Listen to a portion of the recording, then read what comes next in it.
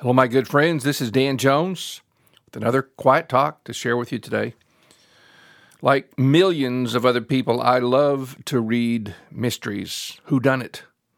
We read feverishly to find out. I've heard of strange people who like to read the last chapter first. Such an abomination. These authors work hard to fool you, so you'll be totally flabbergasted when you find out who the guilty one is. To look ahead before reading the book is written as well, if you do that, you just ought to be ashamed. As I've said many times, there is one book that is in a class by itself, and that, of course, is the Bible. There's no other book like it, and there never will be one. The Bible is one book that you should know a bit about before you tackle it. It's definitely a mystery to those who don't have the help of the Holy Spirit as they read. I can figure out most books on my own that I read, but not the Bible. Paul said this about understanding spiritual truth. This is sort of an extended passage, so buckle your seatbelts. What no eye has seen, nor ear heard, nor the heart of man imagined, what God has prepared for those who love him. These things God has revealed to us through the Spirit. For the Spirit searches everything, even the depths of God. For who knows a person's thoughts except the spirit of that person which is in him?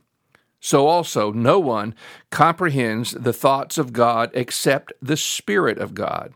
Now we have received not the spirit of the world, but the Spirit who is from God, that we might understand the things freely given us by God. And we impart this in words not taught by human wisdom, but taught by the Spirit, interpreting spiritual truths to those who are spiritual.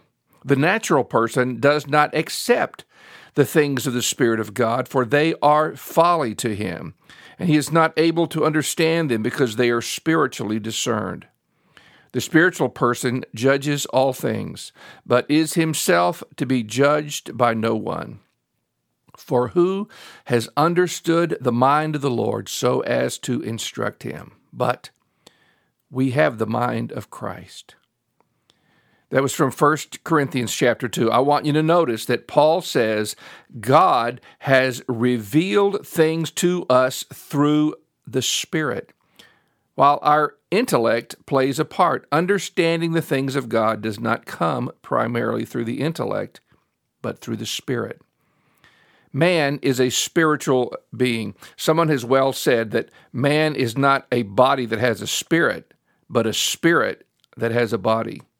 Your spirit is that aspect of your nature that can communicate with God. For God himself is spirit. Your spirit is the real you. Your body is temporary. So as the passage from Corinthians said, the natural person does not accept the things of the Spirit of God, for they are folly to him, and he is not able to understand them because they are spiritually discerned. The Bible is spiritually understood, not naturally understood. Unless God's Holy Spirit is helping you, you will never know what the Bible is all about. So if someone picks up a Bible and begins to read in Genesis 1:1, he won't know what's going on, although he may think he does. You might say, well, Genesis 1 is about the creation of the world. That's true. But what is the creation of the world about? That's the question that scientists haven't been able to answer. With all their theories about how it happened, nobody seems to be interested in why it happened. So let me tell you. To get the answer, you have to skip way ahead to the New Testament book of Colossians. Paul wrote this, and in the first chapter he said, Jesus is the image of the invisible God, the firstborn of all creation. For by him all things were created, in heaven and on earth, visible and invisible, whether thrones or dominions or rulers or authorities, all things were created through him and for him. And he is before all things, and in him all things hold together. All things were created by Jesus. according to this passage. And not only were all things created by him, but all things were created for him. Creation is about Jesus Christ, which brings me to my main point. The Bible is about Jesus Christ. He is the theme from the very beginning. And that's what you need to know before you try to read the book. So many people have gone astray with the Bible because they didn't approach it from this vantage point. Listen to these verses from Ephesians 1. In Christ, we have redemption through his blood, the forgiveness of our trespasses, according to the riches of his grace, which he lavished on us. In all wisdom and insight, he made known to us the mystery of his will, according to the kind intention which he purposed in him, with a view to an administration suitable to the fullness of the times, that is, the summing up of all things in Christ, things in the heavens and things on the earth. The summing up of all things in Christ. That includes all things in the Bible, beginning with Genesis 1:1.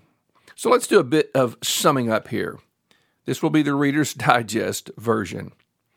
In Genesis, Jesus is the seed of the woman that will crush the serpent's head. In Exodus, he's the Passover lamb that was slain so that the death angel would not visit the homes of the Israelites. In Leviticus, he is the perfect high priest, as well as the perfect sacrifice for the sins of the world. In Numbers, he is the pillar of cloud by day and the pillar of fire by night, and he is the one lifted up so that all who are afflicted by the consequences of sin may look and live. In Deuteronomy, he is the prophet like Moses, with the word of the Father in his mouth. In Joshua, Jesus is the captain of the army of the Lord, who stands before us with a sword in his hand. In Judges, he's the deliverer, sent to rescue the people who are in bondage because of their sin against God. In Ruth, he is our kinsman redeemer, as well as the one who will one day sit on the throne of David and rule over the house of Jacob forever.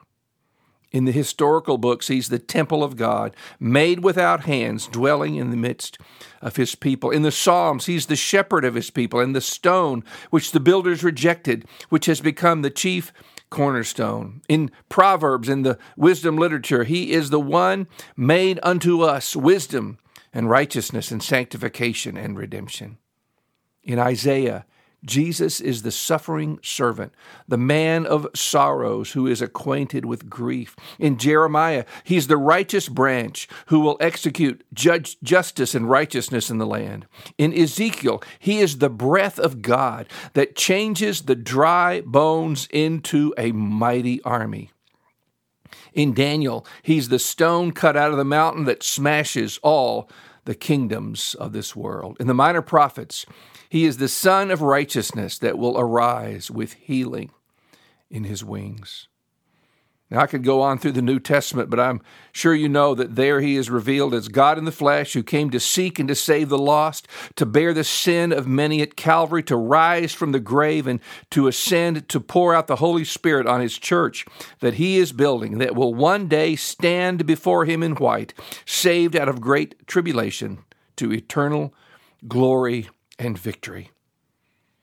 Jesus said to his detractors, the Pharisees, he said, "You search the Scriptures because you think that in them you have eternal life, and it is they that bear witness about me." Now keep in mind that the only Scriptures they had then were the writings of the Old Testament. Jesus said those Scriptures testify about him, as I've been trying to demonstrate here. As he walked to the village of Emmaus on the day he rose from the dead and was talking to those two bewildered disciples, we're told that beginning with Moses and all the prophets, he interpreted to them in all the Scriptures the things concerning himself. My friend, the Bible is about Jesus Christ. No matter what book you're reading, look for Jesus there. Ask the Holy Spirit to open your eyes to see him. Jesus said that when he comes, the Holy Spirit will testify about the Son. if you open your heart, He will testify to you. Heavenly Father, open the hearts of those listening to this talk today. Give them a hunger for the Word of God, a hunger to hear the voice of God and to see Jesus Christ on every page of the Scriptures.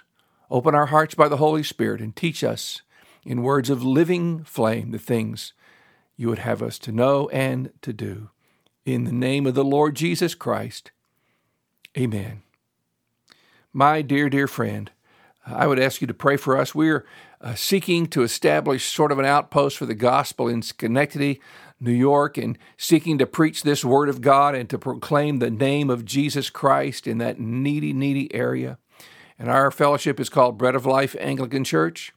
We meet Sundays at 10 o'clock at the American Legion Hall, which is located at 1809 Union Street in Schenectady. And we just ask you to pray for us. And if you live in that area, if you don't have a church home, we would love to have you visit with us. As always, you can reach me by email at father.danjones@outlook.com. May God bless you.